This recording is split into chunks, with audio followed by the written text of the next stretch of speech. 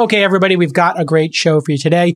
We're going to talk first about the Constitution DAO. We watched the live auction last night. It was super exciting. And I went live, and what you're going to see today is me going live thinking that the DAO had won. In other words, the internet had won the Constitution, and CoinDesk had published an article that they had won, and then the official Constitution DAO Twitter announced that they had in fact lost. So you're going to see me react live to those clips.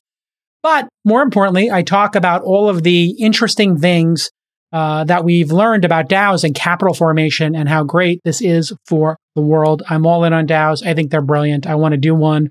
I don't know what for, but I think this could change the world in a very positive way, especially with capital formation. Then I'm going to get into our startup checklist. We got another 10 bullet points for you, this time around operations best practices for you to run your startup correctly. And then finally, it's Friday, so you're going to get another OK Boomer segment from Rachel reporting. Stick with us. It's a great episode. This Week in Startups is brought to you by Vanta. Compliance and security shouldn't be a deal breaker for startups to win new business. Vanta makes it easy for companies to get a SOC 2 report fast. Twist listeners can get $1,000 off for a limited time at vanta.com/twist. LinkedIn Marketing. To redeem a $100 LinkedIn ad credit and launch your first campaign, go to linkedin.com/checklist.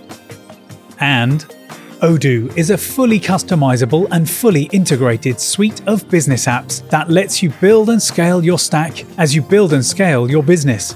Your first app is free forever, and right now Odoo is offering $1,000 off your first implementation pack at odoo.com/twist. That's odoo.com/twist.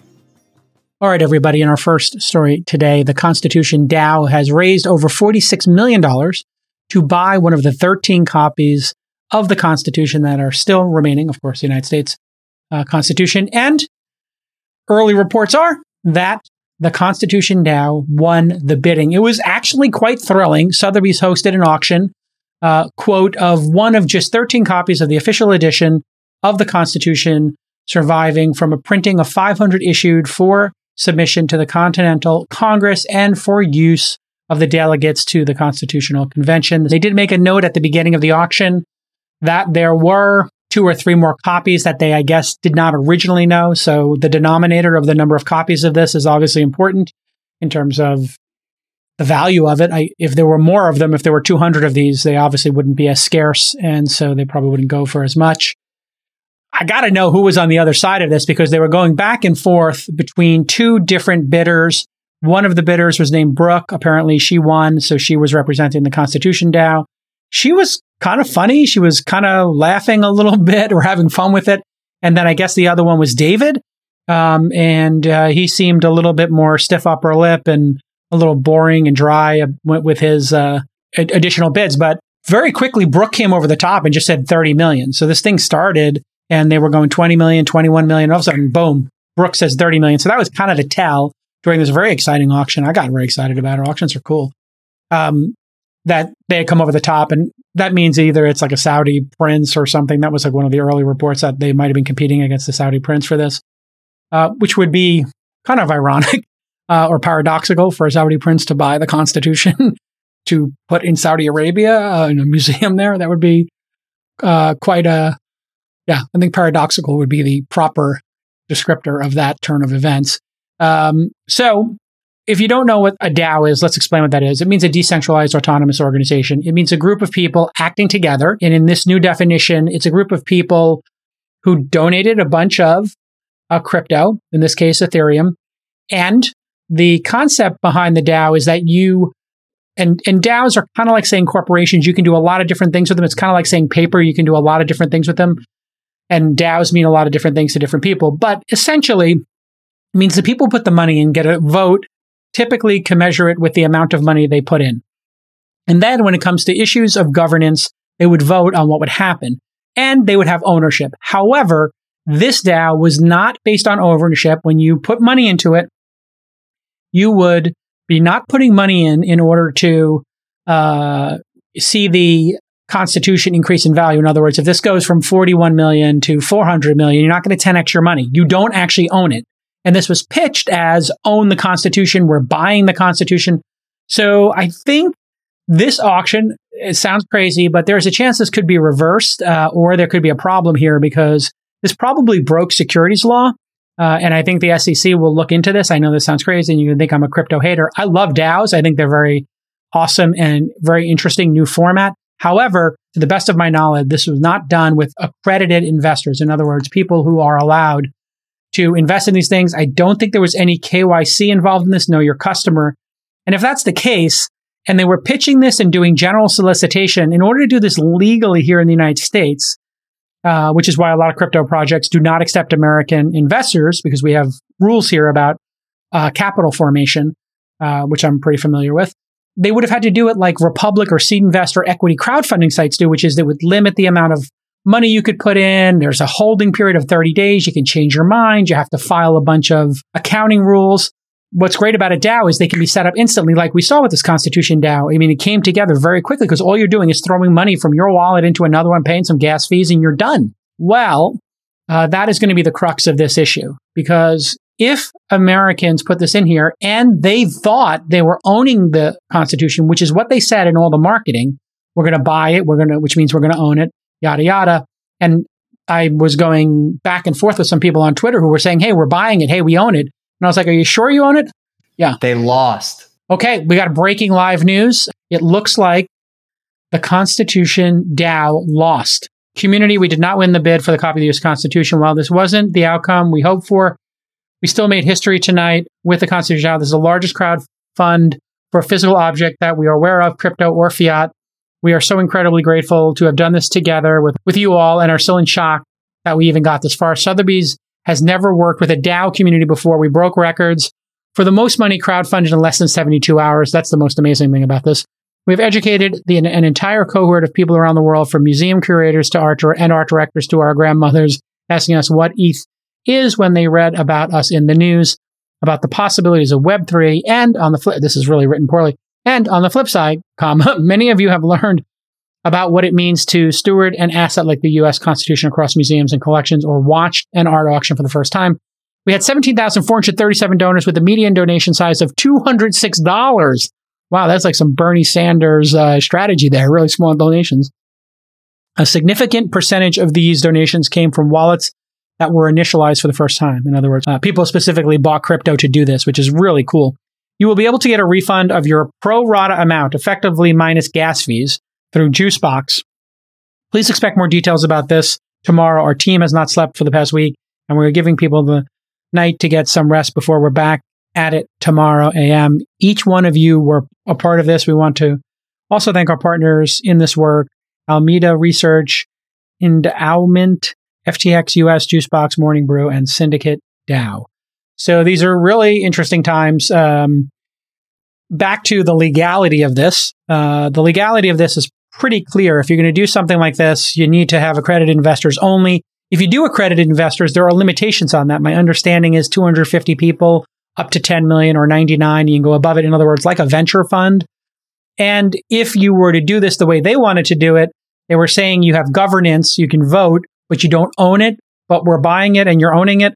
So the messaging was not clear, but that's great because since they didn't win it, this doesn't have to be reversed. There doesn't need to be an SEC investigation into this if they broke securities law, because everybody's going to just get their money back, minus gas fees. And the gas fees are probably somewhere in the neighborhood of 15% I saw when people were doing these, because Ethereum, I guess, is very busy and time on the blockchain costs money. I mean, I don't know why Ethereum is so expensive still. I think that's why Solana is doing so well. But Ethereum does have a plan to make things much cheaper. So continuing on here, what an amazing moment in time to see this many people come together. And I think in order to contextualize this, what I've been thinking about is what else can we do? Because if you can put $40 million together, this quickly, what is the possibility if instead of 17,000, 17 million people got involved? Well, there could be 1,000x, what we just saw. We could see $1 billion show up for a cause. And if that seems crazy to you, just remember, this all reminds me of Live Aid. And Live Aid raised $127 million. We had this incredible concert. All of this money was raised to feed Africa and to help people starving in Africa. If something trends like this through social media and you really can just move money freely without having to worry about governments getting involved and regulations, we could see crazy things happen. Now, we could also see crazy amounts of fraud. Who knows? People could abscond with the money. But maybe people should be able to do what they want with their own money is something I've always said, so I don't want to be hypocritical here. If the donation size was 200 and somebody committed a crime here, then you have the legal system to come after them. Okay, SOC 2 compliance is critically important. Why? If you don't have SOC 2 tight, you're going to lose major customers. You just can't close them. It's that simple. And guess what? Vanta, V-A-N-T-A, is going to give you $1,000 off your SOC 2 compliance. Vanta's compliance software makes it easy to get and to renew your SOC 2. They continually test against technical and non-technical SOC 2 requirements. They partner with over 24 audit firms who have been trained to file SOC 2 reports directly within Vanta. And on average, Vanta customers are SOC 2 compliant in just 2 to 4 weeks, compared to 3 to 5 months without Vanta. Take it from Kitty Hawk CEO John Hegrains. He heard me read Vanta's ad and emailed me about how much he loves Vanta. I'm kidding you not. John told me that Vanta was essential in helping Kitty Hawk get SOC 2 compliant so they could target larger customers. If you haven't heard of SOC 2, you will when you get to those big customers. So unlock the big sales and give your employees time to work on more business-critical assignments, like your product, like sales.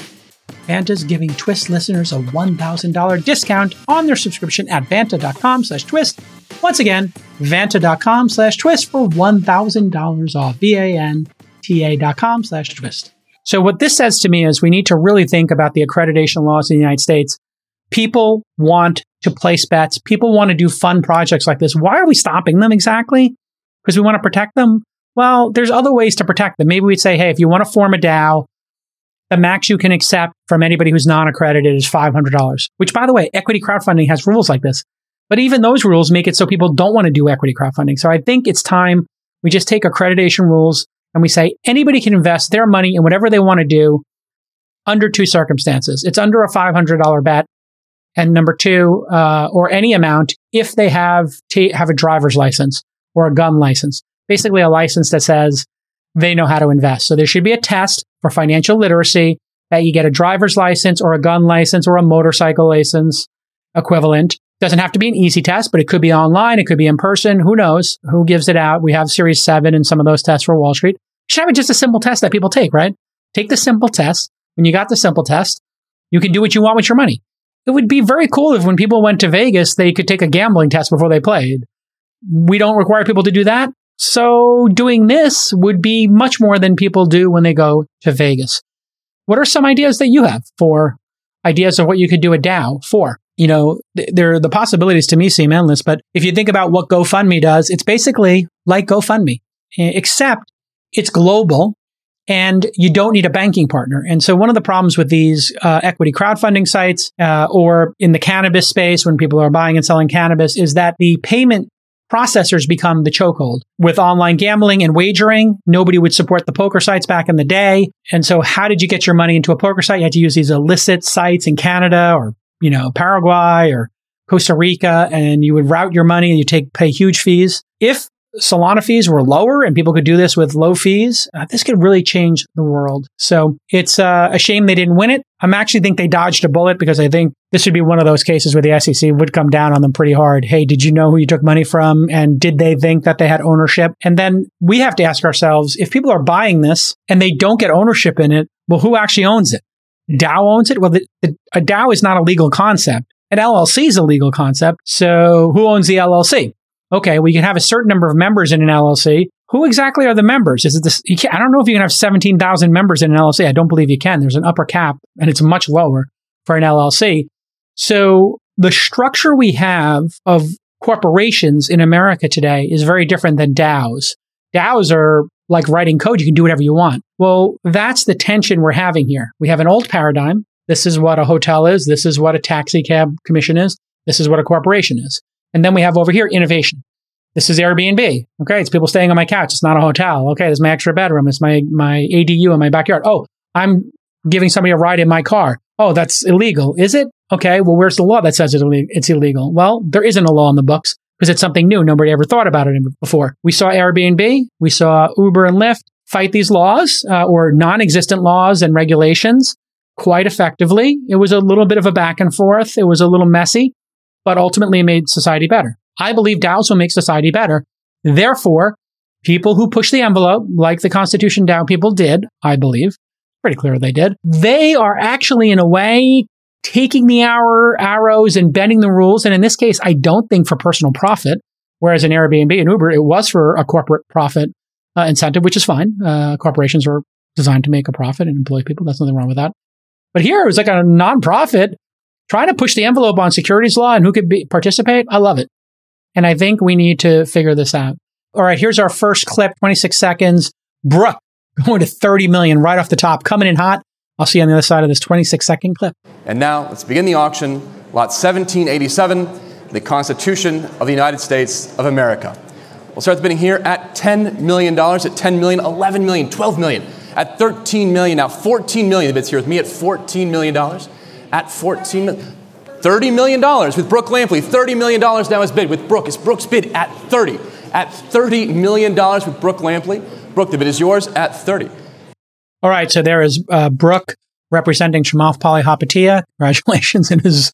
No, I'm joking. Chamath didn't buy the Constitution. I think it's the last thing he would spend $40 million on. But Chamath would totally do that just to with all the people that. Can you imagine Chamath bought the Constitution just to screw with the DAO folks? You know what he'd do? He'd put it in his commode. Like the guest commode in his house would have the Constitution. So he'd be like washing your hands after using the bathroom. He'd be like, oh, wow, nice copy of the Constitution. So keep in mind, Brooke was not the DAO representative, sadly. I have to say also, all of these Sotheby's people are dressed and groomed impeccably, and they keep it together in a pretty good way. Although Brooke was losing it a little bit at times under the glaring lights. But those people on the phone, I'm told, are representatives of Sotheby's. So they are an intermediary that's provided to the big whales who are bidding on stuff, I guess.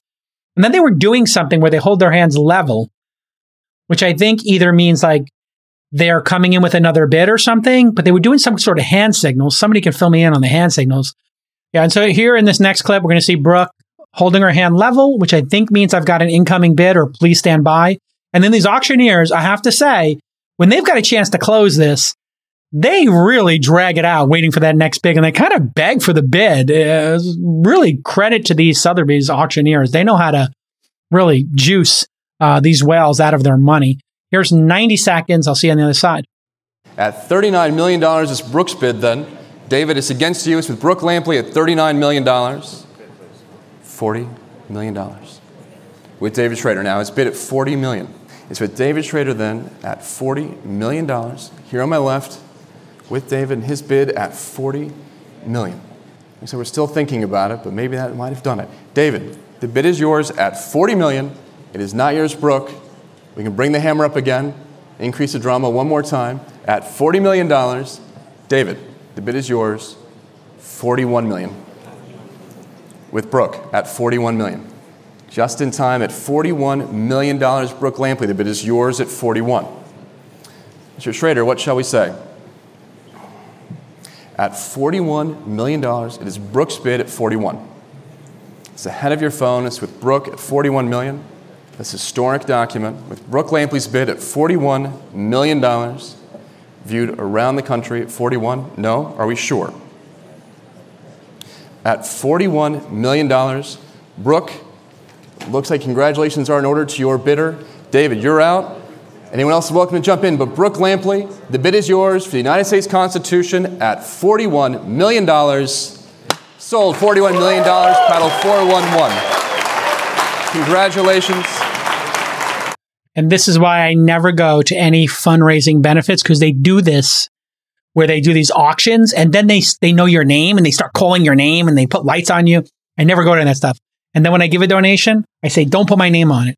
I give the donation and I don't go to the benefit. I'll pay you to not go to the benefit. Please don't subject me to that peer pressure. I hate it. This is why I don't go to these benefits. I just give the donation and don't put my name on it either. I don't want my name on any pamphlet. This was an interesting one because you see Brooke was losing it a little bit. So she was laughing. David was just like, I'm done. And he just hung up the phone. And yeah, you saw that. Like, I guess that means when you put your hand sideways, like there's an incoming bid or just give me a second. And $41 million. I got to know who bought this. I mean, we have to find out who bought this. before I start the ad read, just go to linkedin.com/checklist and you will get a $100 credit towards your first ad campaign on LinkedIn. Okay, let's get to the ad read here. Every startup founder and marketer has been in this situation. You know it well. You're planning to launch your new campaign. You know your audience. The team is happy. Everything's going according to plan. You love your creative. But you got that one thought in the back of your head, don't you? How can I be sure that my acquisition campaign will drive high-impact leads for my sales team? You need those high-quality leads. We all know that. And with LinkedIn ads, you don't need to guess. Because when you advertise on LinkedIn, your message reaches the people who are ready to engage you. They're in the business mindset. You know that. LinkedIn equals business.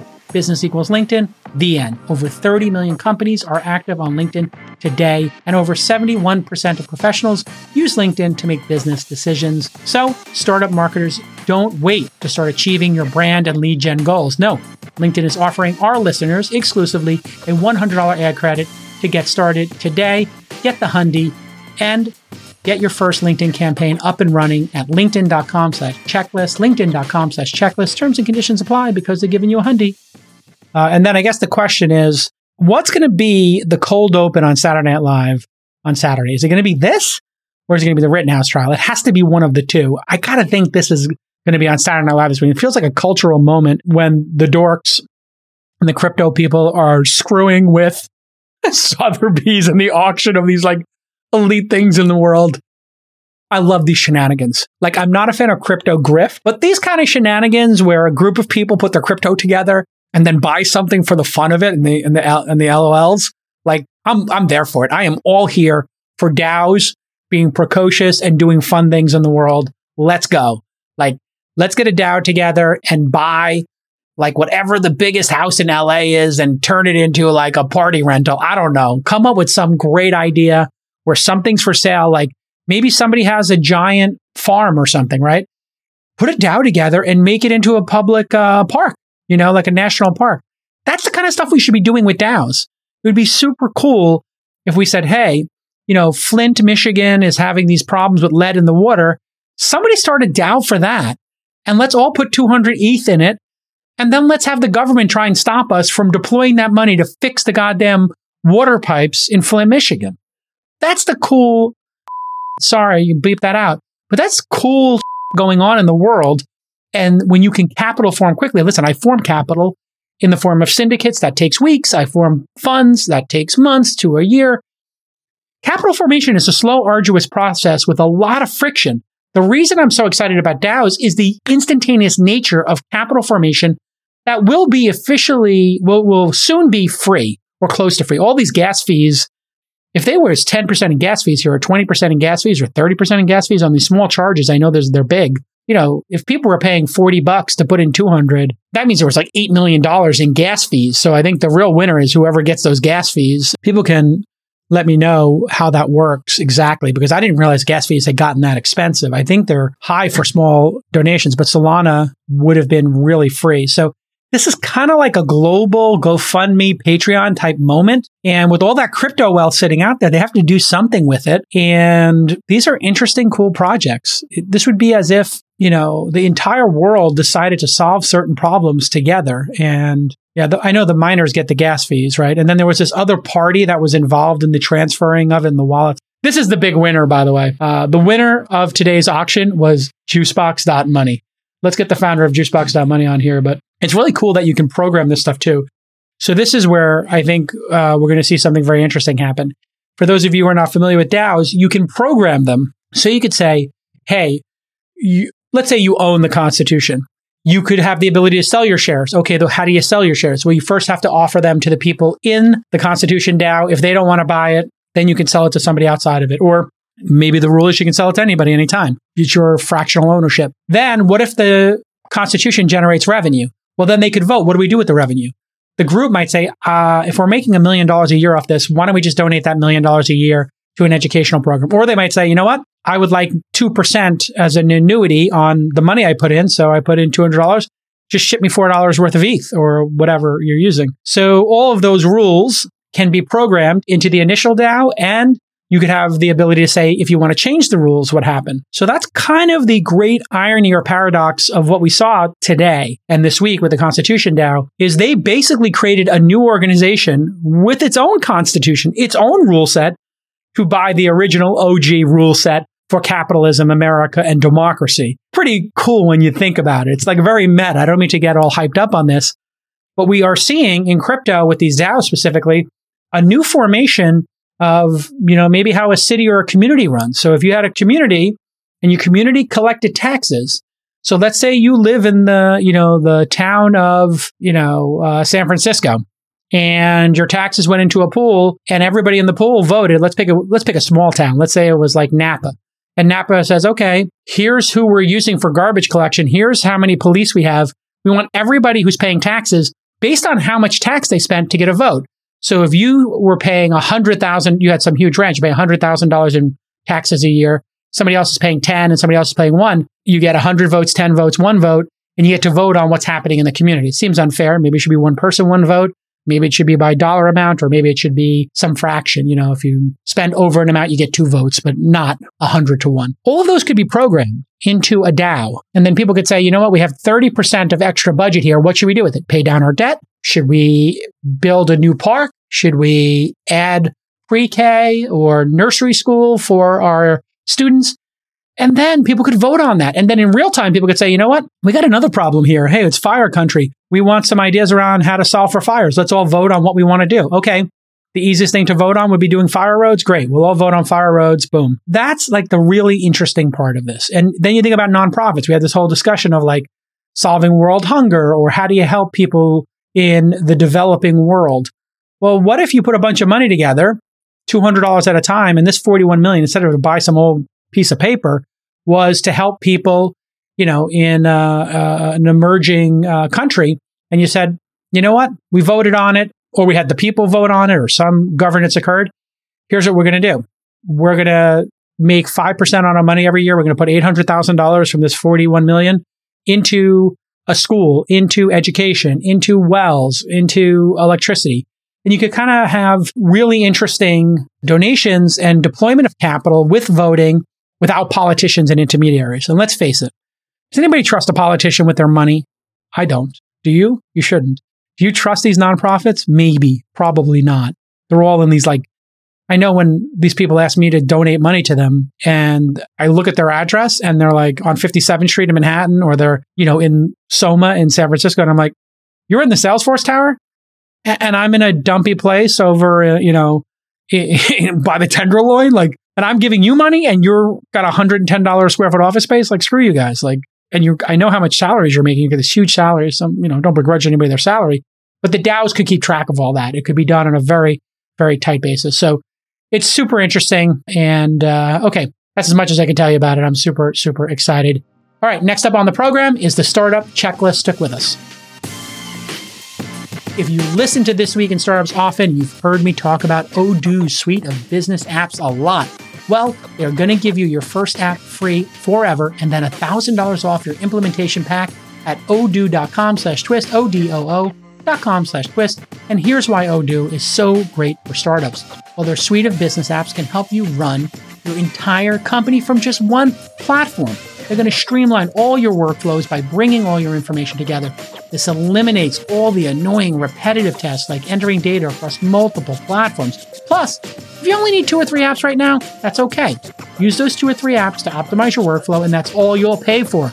Odoo is not going to charge you for apps you don't use. Of course they wouldn't do that. So Odoo offers 30 main apps and over 16,000 apps from their open source community. The apps they have with bookkeeping, sales, CRM, website builders, and more. Again, your first app is free forever, and Odoo is offering $1,000 credit on your first implementation pack. Go to odoo.com/twist for $1,000 off. That's odoo.com/twist. All right, next up on the show, we're going to continue our startup checklist. We've been doing this now for about 6 weeks, and you can see all of these items at thisweekinstartups.com/checklist.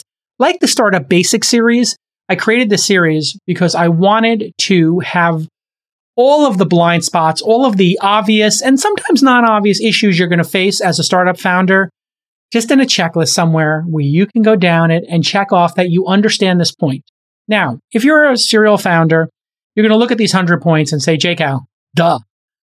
Because you don't remember what it was like year one as a founder. If you're a year one founder, I'm going to guess, you can tell me at producers@thisweekinstartups.com, how many of these you had done or already know in your first year.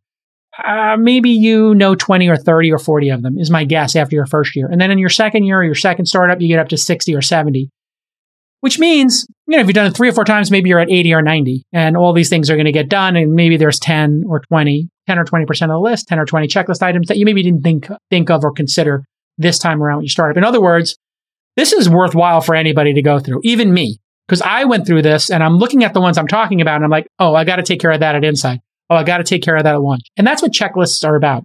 There's a great book called The Checklist Manifesto that Jack Dorsey from Square and Twitter fame turned me on to as a way to create operational excellence. And I think he's achieved that at Square a long time ago. And I think he figured it out at Twitter, which you can see in their product Velocity.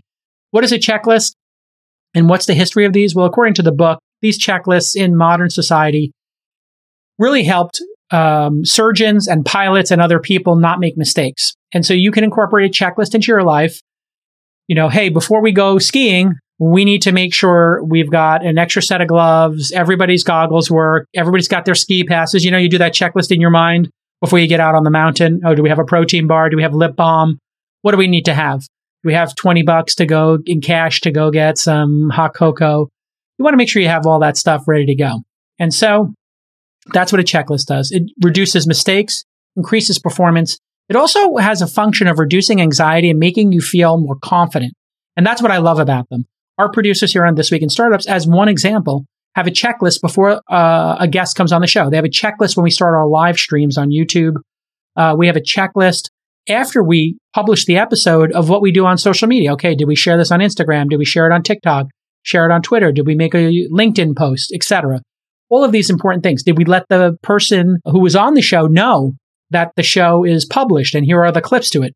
Once we had checklists, we found anxiety went down, performance went up, and that's what it's all about. Now, do you need to create a checklist for everything in your life? I don't know if you do, but I do know that since I started doing it, I feel like everything's more in control. I feel like people do a better job at their job, and I think everybody wants to do a good job at work. So if you look at pilots, and I've watched pilots, a lot of my friends are pilots. Hey, are the flaps at 10%? Flaps 10%. They repeat it back, call and repeat, right back and forth. Okay, did we tweet this? Yes, we tweeted it, but not the pilots. I'm talking about my producers. And this is a really great system for keeping planes from falling out of the air. And when they have a problem, they pull out the checklist. Okay, here's the checklist for one engine out. Okay, right.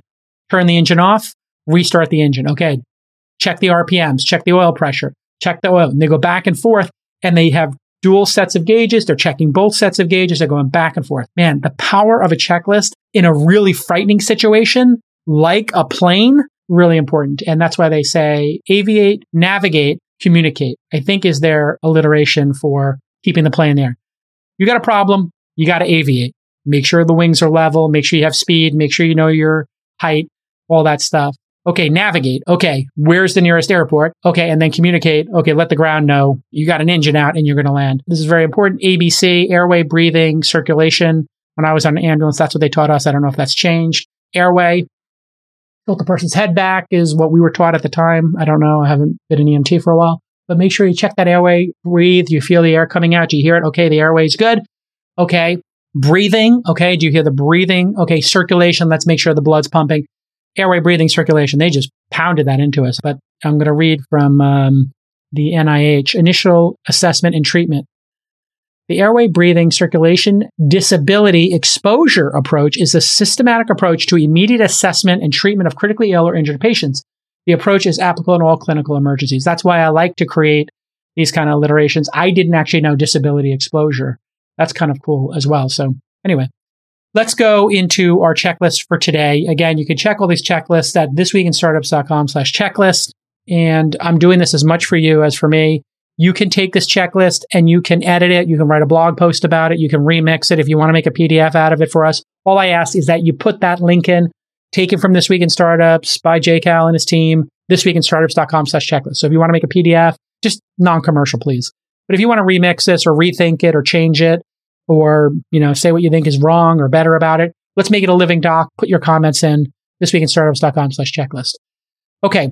Item number 1 for today, because we're going to talk about operational excellence, optimizing your operations is today's theme. So number 1, which is number 61 in our overall checklist. So 61 on our checklist, number 1 for today. Do you have a low burn culture? I want you to ask yourself that question because as a founder, you set the tone for everything in your company, especially how you spend money. And you typically have more to do than other companies because you're trying to create something new in the world and you have less resources. That means you have to have a low burn culture. So you don't want to have excessive spending. You want to spend intelligently. This means when you hire somebody and they say, hey, listen, Google and Facebook are offering me X plus Y and Z. Your response is, we can offer you 50% of X and there's no way we can offer you Y and Z, but we will offer you A, B, and C. The ability to direct what you're doing here, be part of something exciting, not soul crushing, like optimizing an ad network at Facebook or working for our dystopian future in the metaverse. And C, you're going to get stock options, which will in all likelihood be worth 0, but could be worth a lot more than 0 if we all figure this out and we're in it together.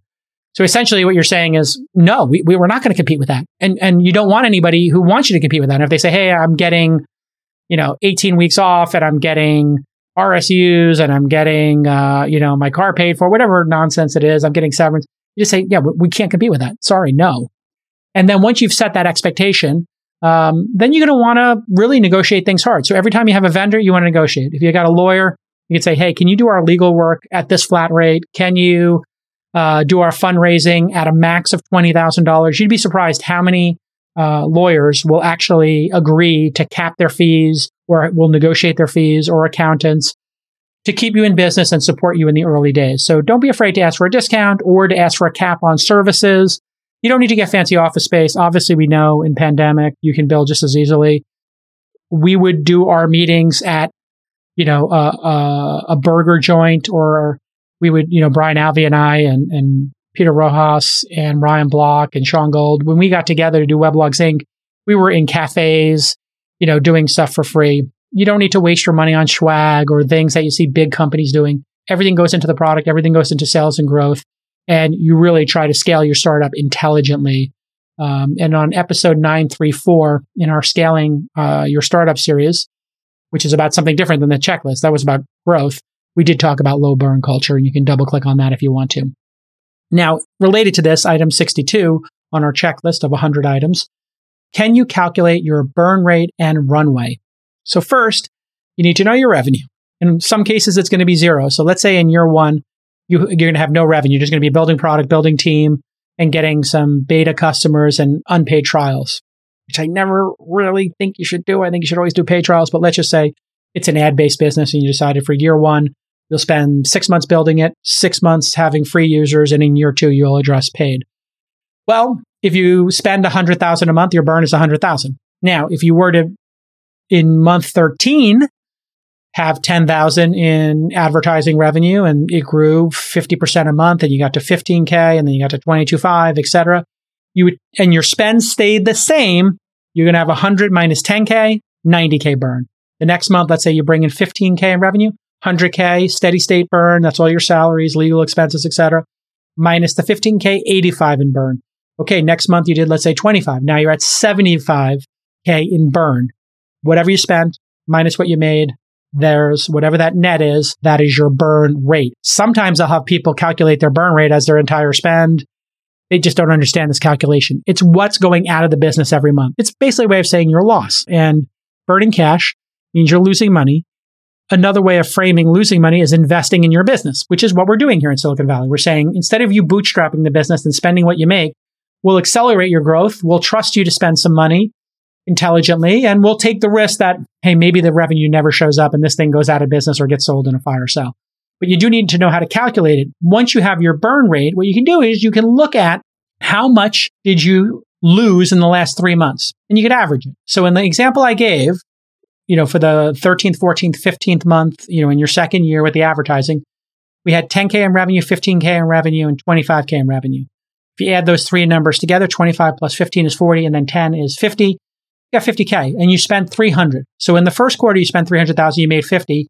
That means you burn 250. If you divide 250 by 3, you're basically burning 83,000 a month. So your average burn was 83. If you don't think you're going to grow revenue in the next 9 months, you could say, hey, 83 times 12, and you get an idea of what you're going to spend for the year. In that case, it would be roughly $1 million is what you're going to burn for the year. Why is it important to know this?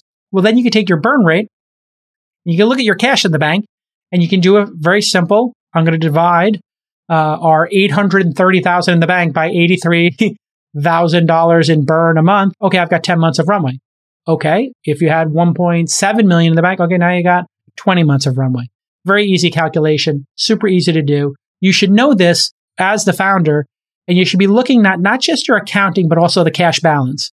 Because sometimes you'll have one-time expenses. You won't take that into account. You had to pay off a $50K legal bill, whatever, some big, you bought 10 laptops.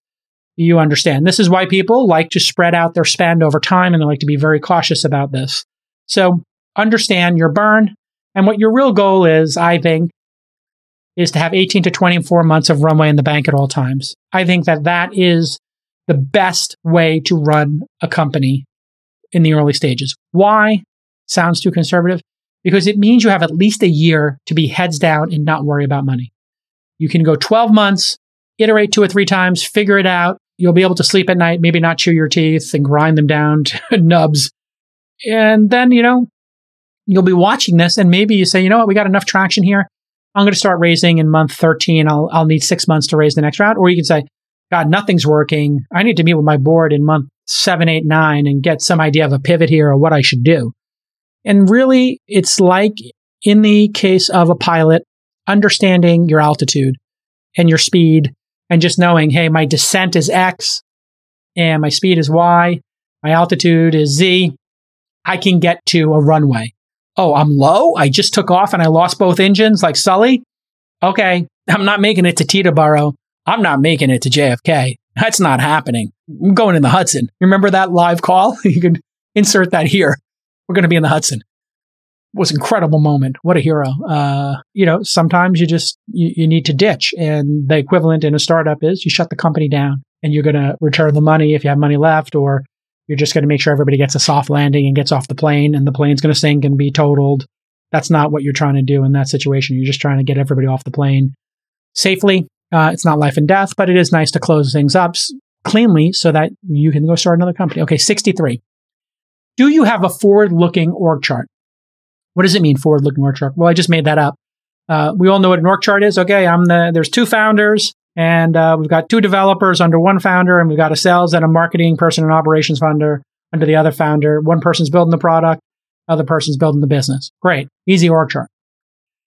All right, what does it look like in year 2? What does it look like in year 3? Let's have a 2-year org chart. We're 7 people. What did I say? 5, 6, 7? Yeah, 7 people now. We're going to wind up at 35 after 18 months. Okay, how does that fill in? Okay, we're going to have a director of sales who has 3 sales executives and 2 SDRs under them. Okay, we're going to have a CTO, or the founder is going to be the CTO, and we're going to give them that title. And she's going to have under her 4 developers, and they're going to have under them 2 there's going to be a project manager and a designer also reporting in for those 6 people. All right, operations. We don't need a COO yet. So we're just going to have a director of operations, and the director of operations is going to manage our outsourced accounting, outsourced HR. But in year 3, we want to bring accounting and HR in, or want to bring HR in year 3. You get the idea. What this does is it signals to the organization how things are going to play out and what milestones you need to hit in order to add that person. And then you'll also be able to say, hey, here's the expense associated with that. And there are tools out there to build org charts and to even do this time-stamped org chart type situation. So, definitely look into those. Okay. And by the way, there's a really cool piece of software that a lot of people use for this. It's called charthop.com. You can go to charthop.com/twist because they previously sponsored this podcast and get like a $600 credit, I think. So I think the page is still up. So check out ChartHop. It lets you play your org chart. It's really brilliant. So make sure you have an org chart. And by the way, we didn't include this in the checklist because they were a sponsor previously. We happen to have the best sponsors on this podcast. So what's important here in an org chart is not just who reports into who, but who's responsible for each project. So org charts are kind of like old school concept of like the hierarchy. Put that aside for a second, and then you can make a similar chart, which would just be for who's in charge of a product, ultimately. And so if you read the Amazon book or you have an idea of Amazon's culture or Google's, this concept of a single threaded leader, STL, on new projects, somebody has to be accountable for any new initiative. So just think about new initiatives. When we did the This Week in Startups meetups, I said, Rachel, you're doing a great job. You're in charge of this. Now, everybody in the organization knows who's in charge. So if they have a question, they go to her. And she knows she's in charge. So she won't say, I didn't know I was responsible for that. It's like, no, you're responsible for it. So one of the things we're dealing with right now in this meetup program is, okay, what's the content? And can the local meetup people have sponsors? Are they going to make this into a business, or should it just be to cover costs? And so when those questions come up, Rachel knows that she has to get an answer for those questions and get it to the people who are coordinating the, 15 local meetups we're doing. When we have something like the SaaS Syndicate, we just launched a new syndicate at thesyndicate.com, just focused on SaaS. I thought it was important to put one person in charge of it and give them a clear instruction. In 2022, want to do 2 deals a month consistently, 25 deals a year. Every other week, we share a deal with the SaaS Syndicate. Very simple, single-threaded leader with a clear KPI, just a clear goal of who's responsible for this project. Okay, item 64 on the checklist. Are you tracking and properly categorizing your expenses? This is super important because eventually you're going to get funded, you're going to get audited, you're going to do due diligence, you're going to have to submit to a board of directors your P&Ls, your books. And let's say you're spending money on stuff and you're commingling on your corporate card, your personal expenses, and paying them back. Or you're just not categorizing properly where expenses are in your books and you do all this wrong. Oh my Lord. You don't understand your business. You look like an amateur and it could wind up slowing down a future fundraising. So you really want to understand every single tool your team's using. You want to get one of these fancy credit cards where you can give each member of the team a credit card, but you can turn them off in a web interface. So you can give people, you could have one credit card just for professional subscriptions, one for SaaS software. You could turn both down from $1,000 a month to $100 a month and then have all of your services get rejected. And trust me, if you reject a SaaS software or a subscription, you're going to get 20 emails about it. And then the person who's the leader may not even be at the company and they were paying for some SaaS software or for some, newsletter. And then nobody knew they were still paying, and they get charged for the entire year up front because they wanted to get the discount when they were here and they thought that was a good idea. Boom. And now you're burning money, which you got to be frugal. We talked about that earlier. So track your expenses, use one of these new powerful cards. There's like a dozen of these companies out there. I won't mention specific ones. Or, make sure your QuickBooks and your accounting is just tight and you have all the different categories and you're assigning your expenses and your people properly. Have a professional bank account. I know it's so stupid. And people who are watching this are like, do you really have to say that? I mean, I've seen people operate out of personal bank accounts and personal credit cards or vice versa, or not give themselves a salary and pay for their apartment out of their corporate account and say, well, I work from home and people come over sometimes for meetings. And that gets you into all kinds of trouble with the IRS and makes you look like an amateur. So keep your books tight, which then leads to item 65, which is, are you doing a monthly P&L and do you have like a clean balance sheet? If you want to understand a balance sheet, it's pretty simple. You have all your assets. If you were making things like, iPhones or a watch or something, those could be assets. If you own some fabrication machine or a factory, those could be assets. Then you have liabilities. You took loans, etc. And then you have shareholder equity. And it basically gives you an idea of what's in the company and what the value of the company is. And then profit and loss is more important. Basically, this takes all of your revenue, your costs, and your expenses during a specific period of time, a month, a quarter, a year. And then it puts them into categories. So you could have your marketing spend, you could have your discounts, you could have your cost of building the product. Like if it's a hardware product, you could have your staffing costs, you could have your operational costs, travel, entertainment, all that stuff. It gives you a nice snapshot of the business. And so you could have a plan that's in a Google sheet, which is your plan and how much money you plan on making and your customer acquisition cost and staffing. But the P&L is what the accountants create. And so you can take those two things and kind of put them up to the light and, kind of put one behind the other. Okay, what do your books say? What's reality? And what does your plan say? And you can then hopefully see the delta, the difference between those two. And when you start having board meetings, you'll be attaching these. People will be looking at them. They'll be looking for things that are wrong, looking for things that are not nominal, things that are not normal. It comes up in diligence. You want to get the stuff right. And I tell you, it probably takes you 100 hours as an executive to get good at this stuff and to get into a rhythm. Well worth you doing, because then when you get to fundraising, I think it might increase your chances 5 or 10% if these things are right. Now, I'm not saying people are going to invest in a company just because their P&L and their books are tight and everything's perfect. But I do see like 5 or 10% of people maybe don't get funded because this stuff is a mess. 1 out of 10, 1 out of 20, things are messy. And then a VC is just like, I don't want to deal with this, or, come back after you've cleaned it up. So it could delay a financing, or you just come across as less credible because you can't keep your stuff tight. It would be a similar thing that could happen in legal, where you don't have IP assignments or an employee stock option or vesting schedules, where you gave 30% of the company to some fakaka, crazy, predatory consulting firm / accelerator that charged you to build your app and then took 30% on top of it to maintain your app. I do see those things. Crazy. Checklist item number 66, make a growth plan and resource it properly. People who make plans to grow have a much greater chance of growing than people who don't make a growth plan. Startups are intended to grow. If they are not growing at a brisk, consistent, vibrant pace, they are dying.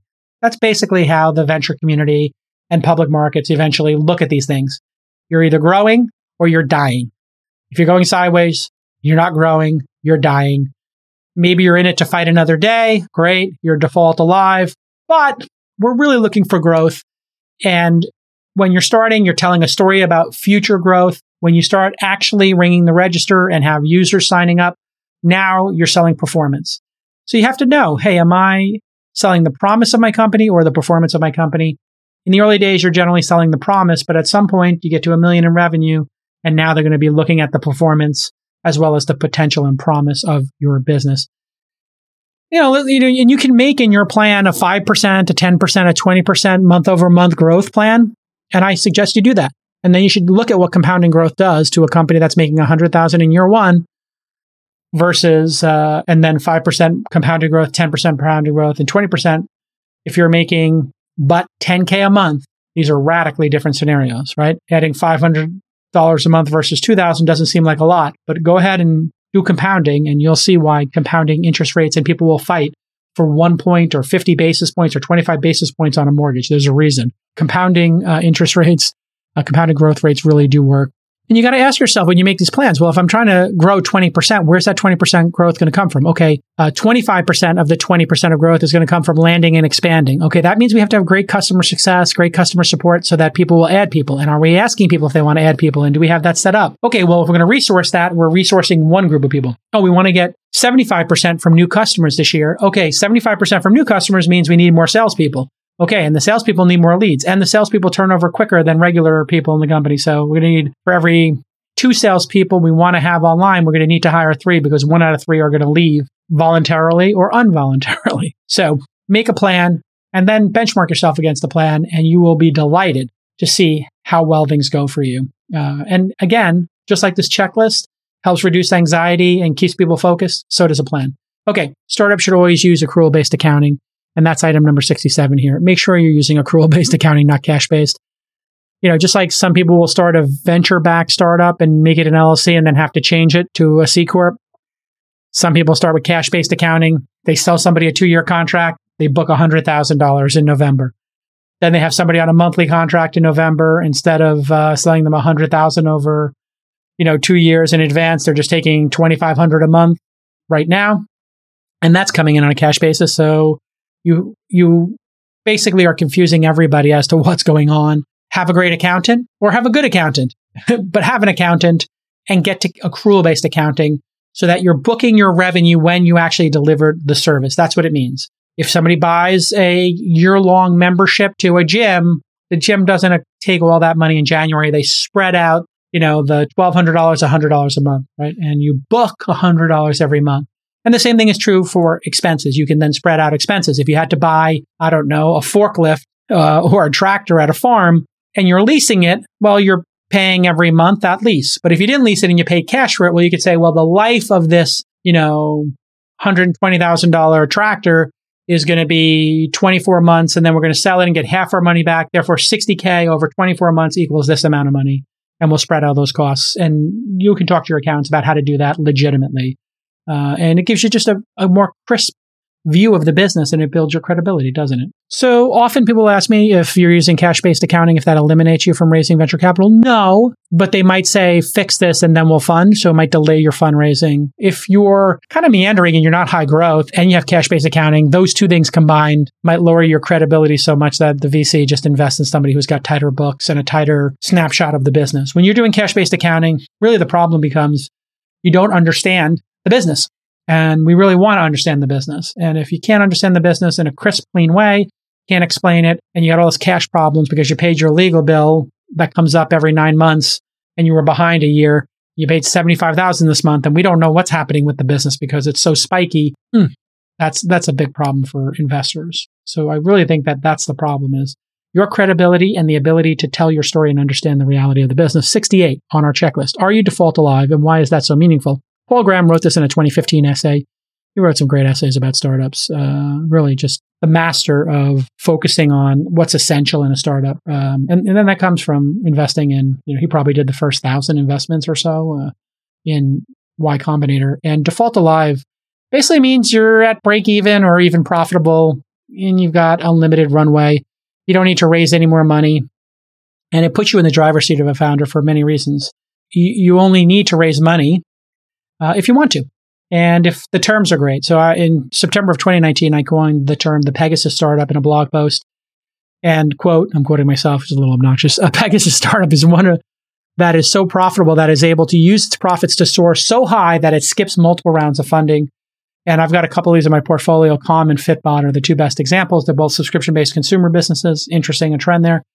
And what it basically means is, you don't do these dilutive rounds. So if you skip a 20% dilution round 2 or 3 times, my Lord, you might have twice as much equity in the company. And that's meaningful. And building off profits and being efficient, having low burn culture.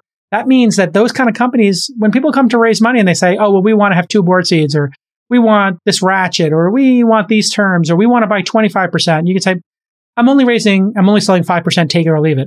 I think Notion was the other Pegasus company. They just skipped multiple rounds of funding as well.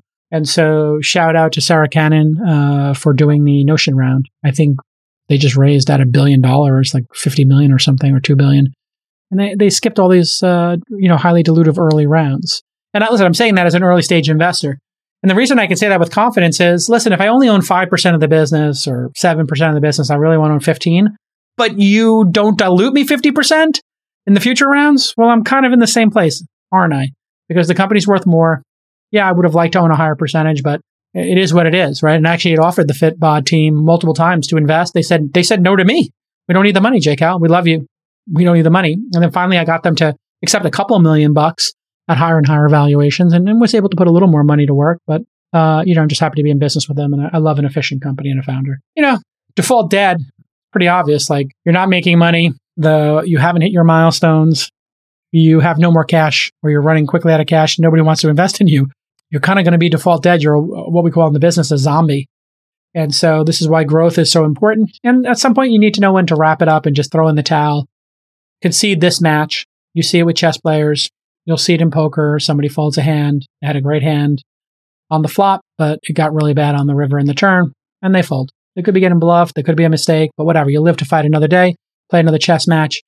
Sometimes you take the starters out and you throw in the bench, or you throw in the, developing prospects because you're down 30 and you just want to rest your team, and, you don't play the fourth quarter. It happens. And so, it's important to know where you're at and be candid with yourself. Okay. Number 69 on our very special 100 list, establish a frugal but not cheap culture. I know the difference between those. If you're going to lose an employee because you're being cheap with the employee and don't pay for, something that's important to them. They wanted a new laptop because it makes them 25% more efficient, or they asked for a couple of days off and extra days off a year and you didn't do it, and it was super important to them. Well, that's dumb. That's being cheap. Being frugal is, hey, listen, we're going on a business trip. I want everybody to, if you know somebody in the city and you could stay with them, great. If you got family, please stay with them. Hey, we're going to be flying, to Australia and we're going to be in coach. That's just the nature of it. If you want to come, you come. If you don't, you don't. But we can't fly everybody out in $10,000 seats. So, if you want to come, come. And it's literally what happened with our company. I was like, hey, if you want to come, come. If you need to be in business or first class, you can pay for it like I do. But if you don't, you don't. So be super generous where you can, and where you can is equity, right? Or where you can is, responsibility in a company. But know that every dollar that you waste could have been put towards something productive. So just be frugal. It's so critical to start early. Fancy office spaces like daily catered lunches, massages, snacks, all this stuff. It can get crazy. And it really is a sign, if you're wasting money and you're blowing through it, that you really shouldn't be in charge of the company. And Adam Neumann is probably the ultimate example of that. $60 million private jet while WeWork is losing billions of dollars and people are questioning their model, and he's smoking cannabis on a plane. I don't have a problem with smoking cannabis, but smoking cannabis on a plane and the pilot's getting high who are trying to transport you. Like, this is just such bad character and credibility destructive for the organization that you started, your brand, your personal brand, that guy had to go, right? Okay, number 70 on our list. Have you read The Lean Startup? Do you understand this concept of the lean startup? And that was published by author Eric Ries. He was on the program, episode 199 and episode 1041. And it basically says, you're going to take the scientific method, you're going to spend the least amount of money as possible in order to get the answer to your question. So if you are wondering if people will, I don't know, join a SaaS syndicate, well, you can put up a landing page for a SaaS syndicate and do it in 10 seconds, or you do a remote demo day. I can put up a Squarespace website, see if anybody applies. Cost me $20 a month or close to nothing. I don't need to build out a bunch of infrastructure, build a bunch of software to know if that's going to work. Do it with the least amount of work possible. Be the laziest possible to get the answer to the question. That's the whole concept of an MVP, a minimum viable product, is you build the least amount and you spend the least amount to get the most knowledge. And then you can iterate from there. And the book mentions a methodology developed by Toyota called the 5 Whys. Eric Ries wrote an article for the Harvard Business Review. And I'll just read his quote. Number 1, a new release broke a key feature for customers. Why? Because a particular server failed. Okay. Why did the server fail? Because an obscure subsystem was used in the wrong way. Okay. Why was it used in the wrong way? The engineer who used it didn't know how to use it properly. Why didn't he know how to use it properly? Well, because he was never trained. Why wasn't he trained? Because his manager doesn't believe in training new engineers because they are too busy. So Ries argues that to build a great company, you should start with the customer in the form of interviews and research discovery. That's obvious. You really need to understand your customers. And then building an MVP is great. But asking these whys over and over again, why did that happen? Why did it happen? Really getting to the core of it is critically important. So this has been the next 10 items on the checklist. You can read the checklist at thisweekinstartups.com/checklist. If you want to see our Startup Basics series, dovetails nicely with this, does some deep dives into accounting and legal. That's at thisweekinstartups.com/basics. And then again at the website, thisweekinstartups.com/meetups, if you want to talk about these issues with other founders. I think going through the startup checklist with a group of founders might make for a nice offsite. So maybe the meetup folks for a meetup want to do,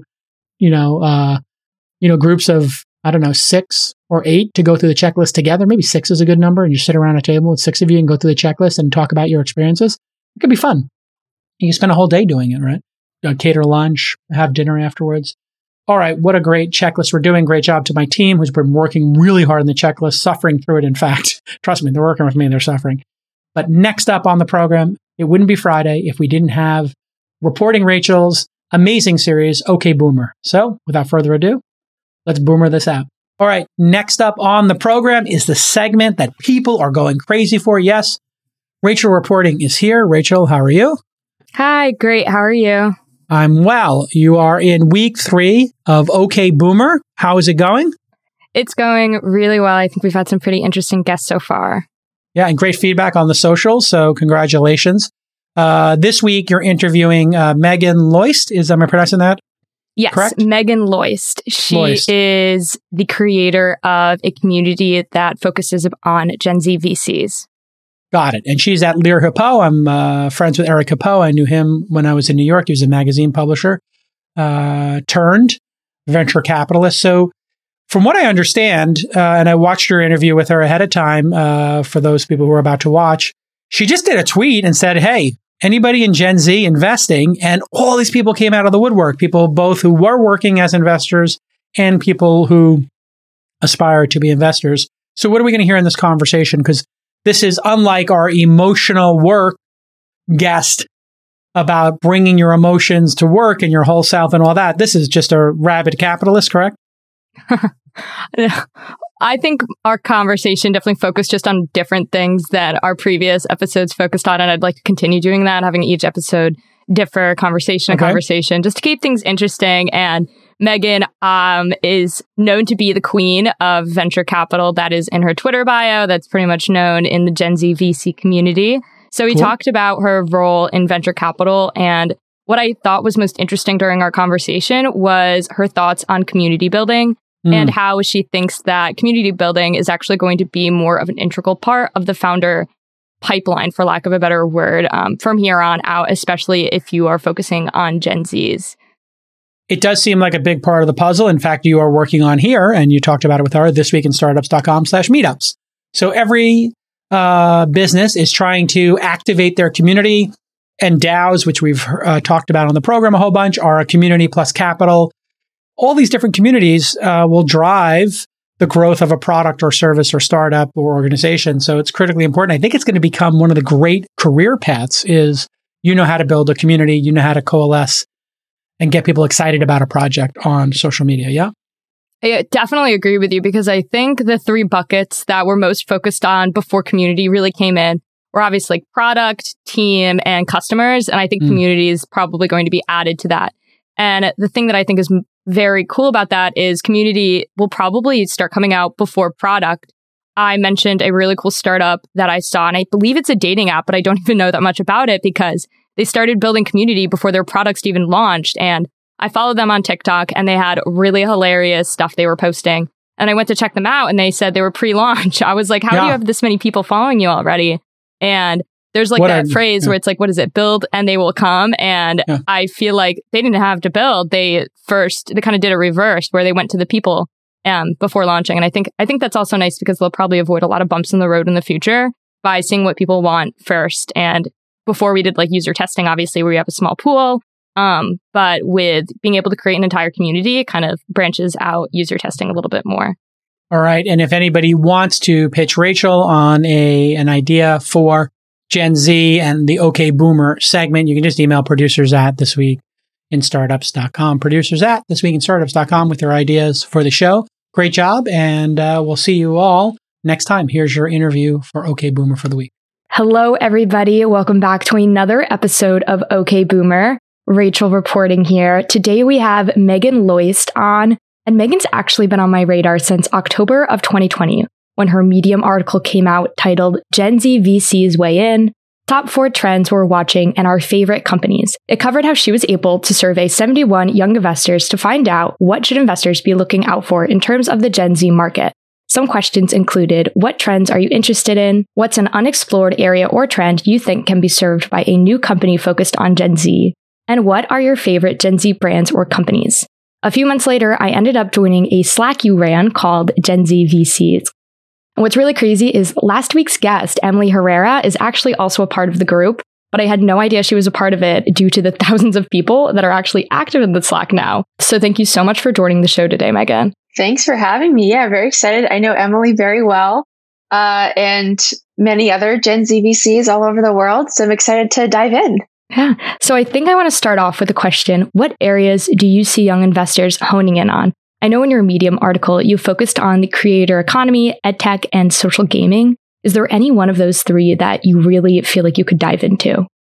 Yeah, I mean, I think the creator economy it's a very obvious one, right? You think of young investors today and the way that we sort of engage with social media in particular, I would say TikTok, like they hit 1 billion users, I think, faster than any other social platform that we've sort of seen in our generation. And also just like the cultural ramifications of that, right? You saw basically within a year, people like Addison Rae, Charli D'Amelio go from just regular people like living in high school or in the Midwest to becoming like stars that everyone looks up to all over the world. Same with Ryan Kaji, but on YouTube, and he's 8 years old or 9 years old now.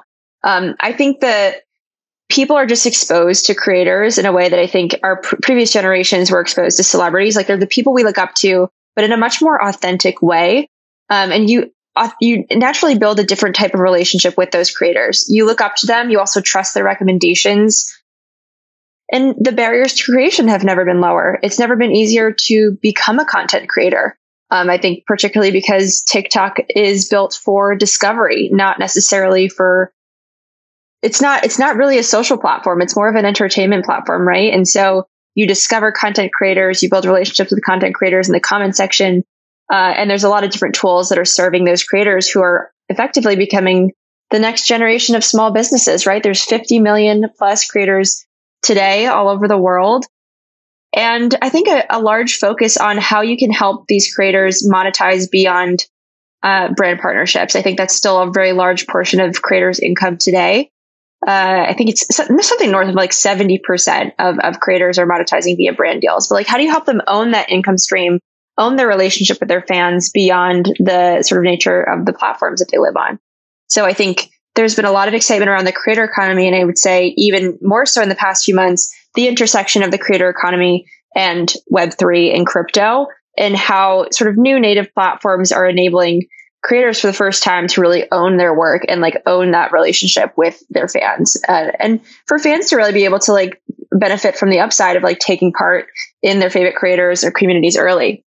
So I would say like we didn't, last year, a year ago when I wrote that article, I don't think many people, not many people of the 71 talked about crypto. I think if we were to do that today, it'd be a very different story. That leads me to my next question. I was going to ask, has anything changed since this Medium article came out? And I think it's really interesting how you mentioned crypto, because I think the creator economy and crypto and the thought around ownership is going to absolutely explode come the new year. I always tell people I think that is the one area that I'm most excited to see. And I've actually really enjoyed seeing brands now kind of break out into the creator space as well. So not just using like creators as a tool for marketing, but to actually be creating that content themselves over on platforms like TikTok. I'm going to shout out this one app. I believe it was called Keepler app. It's a dating app, but they're all over my For You page, right? And I was like, they are just so funny.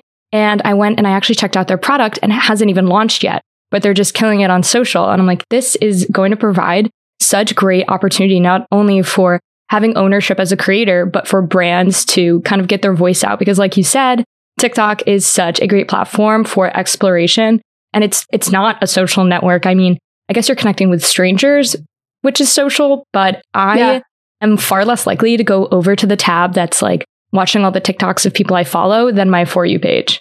Yeah, 1,000%. And I agree. I think like we actually, so a month ago, we hosted the sort of Gen Z VC Summit, and we actually did a new survey of people, which we're not releasing the results just yet. They'll come out next week, so keep an eye out.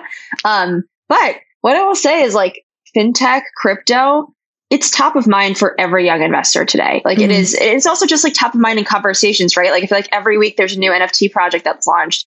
Every week people are flipping NFTs and like actually making income from it. Like it's like actually changing people's lives in a lot of ways. Where a year ago, like it just wasn't part of like everyday conversations, and also culture. I think there's been such a cultural shift. And when there's a cultural shift, there's oftentimes tech that's powering things behind the scenes.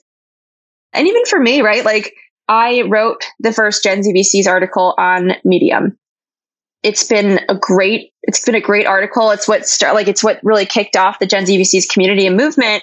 And we've had like 9,000 people read it. It's been shared a ton of times, like really great visibility. But like I haven't made like a cent off of that article, right? Yeah. Versus you look at newer platforms like Mirror. Like I think the evolution of writing on Medium, building a subscription-based audience on Substack, to now writing on Mirror and minting your articles as NFTs that people can sort of collect and take part in. It's just a really interesting evolution, I think, over the past year in particular, where people are turning to Mirror because like you can actually make money for your work and own your work for the first time. And I think particularly for like a community leader like myself, it's like it creates an opportunity for people to really buy into the mission and like take part in that. And so I'll be actually there'll be some fun Gen Z VCs announcements right after Thanksgiving. Super exciting. That pertains to this. So we'll dive into it. But again, I think it's like our generation is interested in investing in Web3, but we're also living it through our own experiences. Like we want to have side hustles. We want to make money doing the things that we love. And Web3 creates an opportunity to really think about those things in real time. It's funny because I think all of my friends have a side hustle that I know of that are also a Gen Z. And even talking about This Week in Startups and our team at launch, there are a few other Gen Zs at our company, not very much. I believe there's 3 of us in total. And I know at least 2 of us, including myself, have side hustles. And it's crazy to think that is so different generation to generation, because I can't even imagine my life without having to do a side hustle. And it's such a big part, not of, I guess, my identity, but of my time, that I am really pumped to see Web3 elaborate on the space more. The first Mirror article that I've read was a few weeks ago, actually. I didn't know too much about it until very recently, where I saw another Gen Z VC actually wrote an article about her journey to becoming sober. And it was on Twitter. I forget who posted it, but it was a long form article. If you know who it is, you can totally let me know. I think it was Brooke LeBlanc. Yeah, it was Brooke. Yes, it was Brooke. It was Brooke that wrote it. Yeah, and it was the first time. I read that too. Oh my gosh. So first off, incredibly well written. She's so well spoken. Obviously a badass girl, a badass woman. And I saw the Mirror URL and I was like, what is this? Because the URLs for Mirror are really funky all over the place. I was like, is this woman posting a spam link for me? And can you elaborate a little bit more for everybody who doesn't know what Mirror is and how we both probably think that this will soon replace Medium articles, at least for our generation? Yeah, it's basically a new writing platform akin to Medium, but built natively for Web3. Like you connect your MetaMask wallet. You can mint your articles as an NFT that you can collect. You can embed them into your articles. It's very similar functionality, just built for a new audience in that like you own your work, you can monetize your work much more easily and sort of enable community around it. They have a bunch more like functionality too. They're organizing a DAO, I think, right now, where they do this write race every week where people can sort of try to get into the DAO. I have not been successful yet, but it's awesome. Like it's like, you know, they're building a truly native Web3 company. So it's great. That's super cool. Yeah. Have you explored anything in the NFT space yourself? So yeah, I've been involved in like different NFT projects as like a mentor. Like the Club CPG did an NFT project maybe it was a few months back now, where I was given an NFT as like a founding member of the group, and then also a mentor pass that I could give to someone else who wants to learn about CPG. There's a Telegram group. We talk all the time about like things that are happening in CPG, and it's like it's like you're part of like a community, which is what I love about NFTs. It's like I personally don't see, like, I don't think of it as much as like an identity thing for me. I see much more power in like how NFTs create access to unique things, whether it's loyalty, if you're like a consumer brand, whether it is community.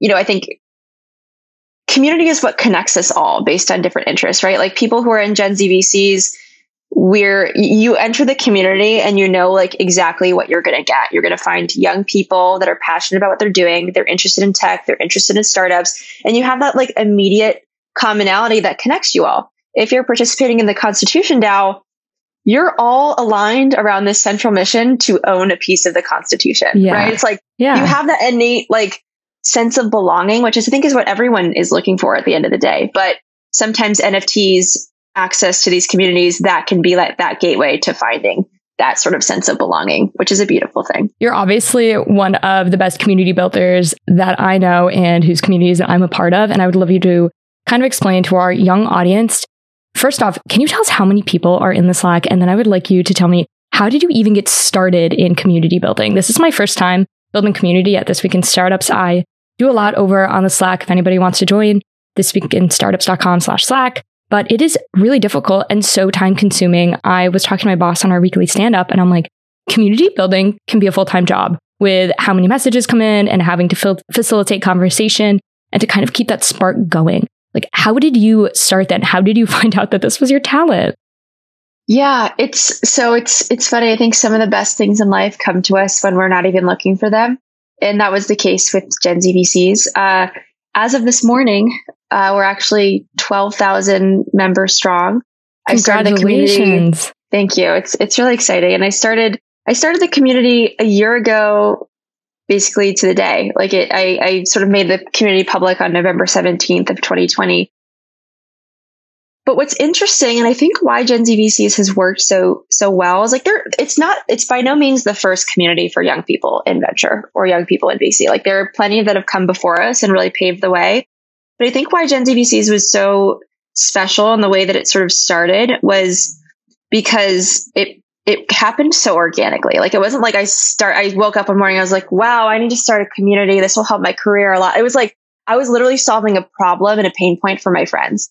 And it emerged out of this article. Like so a year ago, I was 2 months into my job at Lyra Hippo. I didn't have any friends in venture. I knew like maybe 5 people that I could count on one hand, all of whom were, they lived in San Francisco. I didn't really know them super well. But my job as a young person in venture is to like be the young person, boots on the ground, meeting people, going to events. And that just wasn't happening because it was COVID. I was living at my parents' house on Long Island. And, I wasn't like meeting people. But one thing that was pretty unique is like, I was trying to find my own voice. I was writing about EdTech at the time and like doing a bunch of research on EdTech. But really quickly at Lyra Hippo, because we invest in so many Gen Z companies, we see like a lot of Gen Z brands and like Gen Z consumer products. And very quickly, I found that I had like a very unique perspective just as a Gen Z consumer in those conversations where we'd meet with a company and they'd be like, oh, Megan, you're the target customer. Like, why don't you take a meeting and let us know what you think? And I was like, wow, people are actually really value my perspective because like, I understand these companies in a way that I can relate to founders in a different way because like I am who they're building for. And so I just had this idea one morning. It was like 2 a.m. I remember, and I like woke up and this is like all of my best ideas come to me when I should be sleeping, where I just like kind of like wake up out of bed and I'm just like, I have an idea. And for that, I was like, there have to be other Gen Z investors that are thinking and doing the exact same thing that I am, but I don't know any of them. How do I find them? I want to like I just want to like meet them and like understand like what are they looking at? What are they thinking about? What are they struggling with? And that's what I did. I literally tweeted about it. I think a few days later, I was like, hey, Gen Z investors investing in Gen Z companies. Who are you? I want to meet you. What are your favorite companies, favorite trends? I'd love to compile like maybe an article of our stories and share like the Gen Z perspective on these spaces. And the tweet blew up. And again, like a year ago, like when I started at Lyra Hippo, I had 50 followers on Twitter. I had no online brand presence. I had no community. I had never written any articles. Like I was starting from square one, got my job through a cold email. Like I didn't have a network. Like it was like in every sense, I think like I was like an outsider in venture.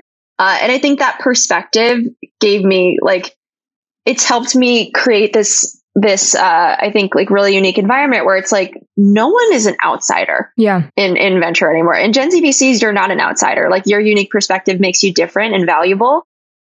No matter what school you went to, no matter what your parents did, it's you create your own destiny and you create your own destiny by helping one another. And with Gen Z VCs, it was basically the same. Like I like just tweeted, I was like, hey, like I want to make friends who's out there doing Gen Z investing. I want to meet you. And that's literally how it started. I did calls with 71 investors who commented on that tweet from all over the world, Beijing, Stockholm, London, Africa, like just Gen Z investors. And it blew up, right? It was because for the first time, people didn't even know Gen Zers were old enough to be doing investing. So that was like a surprise. People were like, what? Like Gen Zers are investing? That's crazy. Gen Zers were starting their own funds. Gen Zers were creating funds in college that they were investing out of and starting as early as, high school in some cases. And also the third piece I think is like, people are always curious about what the next generation is doing and thinking because we are like the kingmakers of platforms. where the pace of technology and innovation, I think, has never been faster. And also just the way that Gen Z, the next generation, interacts with technology, it informs a lot of investment decisions around like culture, company building, literally everything. And so the article blew up. I started the community on the back heels of that, where like almost every single person I spoke to through that article had the same thing. They were like, I also don't know anyone. I started like a month ago. Like, I also have no friends. Yeah. I want to meet all the people you're meeting. And I was like, well, great. I'll put together a Slack group for us. I'll organize a Zoom call just to like, because I knew everyone, but everyone didn't know each other. And it was really a great exercise in the importance of curation in early community building, because very quickly, like this group of 30 people that signed up for the Slack community, again, I wasn't even calling it a community at that point. It was just like a Slack group that my friends could like chat in. They had such positive experiences in that first week where I set up that Zoom call and they made like immediate friends. Like that pain point for Gen Z VCs and why it exists was literally friendship. It's like connection with other people doing the same thing as you, but like in totally different areas of the world, different focus areas, or sometimes the same focus areas that you never would have met otherwise. And that's what they shared with their friends. That's why we had like this organic growth and viral moment where like when I opened up the community, I was like, look, there are 30 of us. It's fun. Come join, come hang. And we went from 30 to 1,000 in 4 days. And then Business Insider picked us up. And then we had 3,000 a month later. And then it became the movement that it is. Tons of initiatives and identity. People have like Gen Z VC in their Twitter bios all over the world. That's a term that I created a year ago. It's wild in every sense. But again, I think it's like it all started from this community being built around this authentic problem and pain point for people versus starting a community just to start a community. I don't even know if I answered your question, Rachel, but I hope that was definitely did. Thank you. And I didn't realize I must have joined your Slack crazy early because I joined in like January, because that's when I started getting into venture. I was in a VC fellowship and kind of very similar to you. I didn't go to a school that had a huge venture capital presence. I went to Penn State and we do have an awesome venture capital club that I was a part of, but I wouldn't consider like a ton of people coming out of that club to be staying in venture capital. So the alumni that I had from my university was very few and far between. And throughout college, that was my community that I totally relied on because Penn State was a giant school. Yeah. But then when I graduated, I was like, oh my gosh, like there are, first off, the people that are in VC that came from my university are so much older than me. And like, second off, the people that are in VC that are my age are doing things so incredibly different than I was. I was looking at like supply chain and mobility at the fund I was at, and which I am still very passionate about. I think it's a very interesting space. You just don't get a lot of young people talking about it. And when I joined your group, I was actually able to connect with other people that were interested in the supply chain space that were around our age. And we have another Slack channel that like broke off that just talks about supply chain and mobility. And it was super just awesome, honestly. So big thank you to you. And in Business Insider, you said that it's not just about networking, it's about building friendships and genuine relationships. And I think that's totally true. And I would like to ask you, how does one actually build these authentic, genuine relationships online? I really think it all comes from a sense of vulnerability, right? I think some junior investors have a negative reputation for being very transactional. Like, you kind of join a fund, you want to build your presence internally, you want to get good deal flow. And so you think that the way to do that is by, oh, hi, I'm Megan. I work at Lyra Hippo. I focus on seed. Like, these are the areas that I'm interested in. Like, what do you focus on? And then no one remembers those conversations. Like, that is not how you build actual relationships with people. You build relationships by being vulnerable and by being yourself. And, maybe it feels a little bit atypical for most people, but I think like I'm someone I can't be anything other than myself. It's like, it's a blessing and a curse because like sometimes it can be a lot. Like, I got coffee with a friend this morning and I was like, and I tweeted about this. I was very emotional this morning. Like, I felt like I was going to cry just like talking about things that were really important to me. And that's not a bad thing. Like, that builds like even stronger relationships with the people around you because you're being like, you gravitate towards people who are like warm and like human at the end of the day. And I think that's something that I do really well is like, I'm very, very good at like removing any and all barriers around like myself and who I am to let people in to like my brain, my thoughts, and also encouraging other people to do the same. Like, I usually start a conversation, like if people are new to venture, I ask like, how can I help? And also, what are you struggling with? Like, what are the areas that you could use help with? Versus like, what areas do you spend time in? Like, how do you think about like the future of e-com enablement? Like, no one's going to remember those conversations. They're going to remember the people that like really took the time to get to know them. And also that like lended a hand or lended an arm to, to make their experience more positive, especially if they're newer to the ecosystem. So the answer is vulnerability. I think you have to be vulnerable. You have to put yourself out there.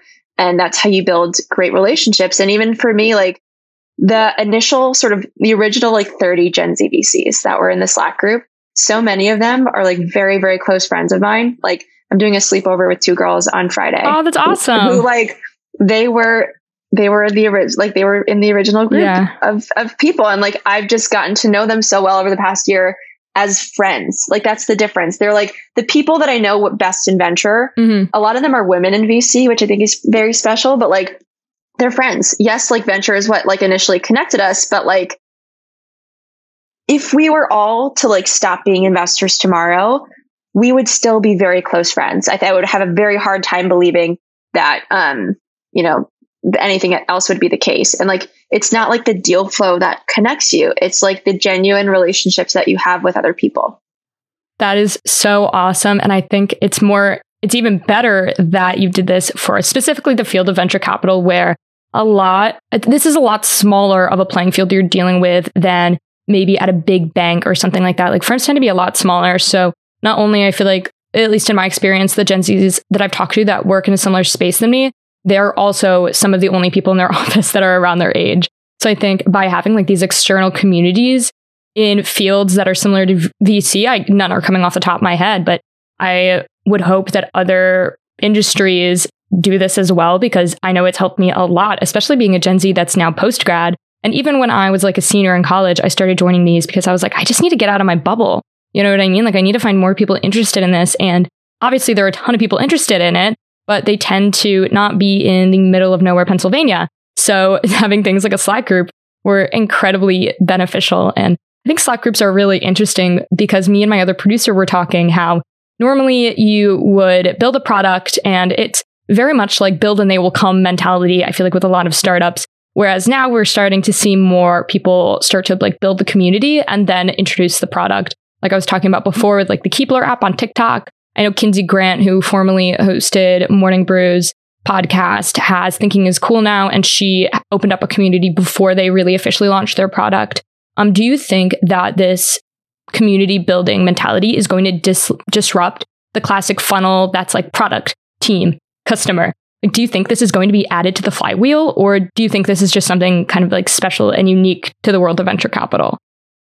No, I think it extends way beyond. And I think it's something that every founder should be thinking about from day one, because community is what builds loyalty. Loyalty is what builds like repeat purchase behavior, like building lasting, sustaining companies on Facebook and Instagram alone.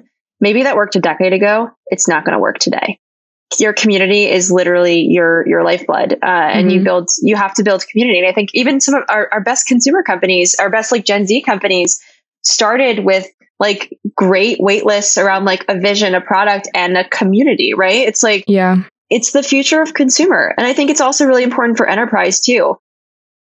But it's interesting. Like maybe you don't call it community, but I think many founders start building community, even if they don't even realize it. Like many founders start with a problem, right? And then they start doing user interviews. That was like how I built Gen Z VCs, was just like that. Even though I didn't even know it was doing it, I was basically interviewing Gen Z VCs about like their pain points, what opportunities they were seeing in the world. And then I put them in a group. Many founders do the same thing, right? Where like they see a problem, they interview people and do like customer interviews, and then like they solve that problem. Sometimes community is the start of that, or like you're bringing all these people together around this common issue. You're gathering feedback, and then you build the product. Gen Z VCs was no different. It was just like the product is effectively community. Yeah. But I think founders do that all day, every day, and it's also the future of startups. Yeah. I think it's cool too how Gen Z, I don't know about you, but I feel like I'm very brand loyal. So like speaking of Layer Hippo, let's talk about like Allbirds, Glossier. Like I will never use anything else on my eyebrows again now, because they just not only have created really good products, but the community around them. Like, I haven't gotten into the Allbirds yet, but like Glossier, I think is a great example of how they were able to actually have a killer community. And like, maybe I'm not using all of their makeup, but I think their Twitter's really witty. I think the people that use their products that they like test on, like they say like, oh, it hasn't launched yet, but like, this is going to be like a test on somebody. I think those videos are so interesting. Their ability to create community has now made me be such a brand loyal customer. And I think you're incredibly right with startups need to be thinking about this for day one. Because just imagine if Glossier started off with like a Slack group and they're already killing it. Like, imagine I saw online another company, Merit, MERIT, another makeup brand, where the community was just really, really awesome. And I'm excited to see where all that can go. And well, thank you so much for being on the podcast. This was a great conversation. I think you are so good at community building. I'm going to say it again. And you have helped me out in more ways than one. And this is the first time we've even spoke. So thank you so much for helping me connect to others in the venture capital community. I've gone to a ton of book clubs and happy hours virtually because of you. So you are absolutely kicking butt. And I'm excited to see where Gen Z VC can go. Thank you, Rachel. Thanks for having me. Yeah, it was a ton of fun and big things ahead. Awesome. Thanks, Megan.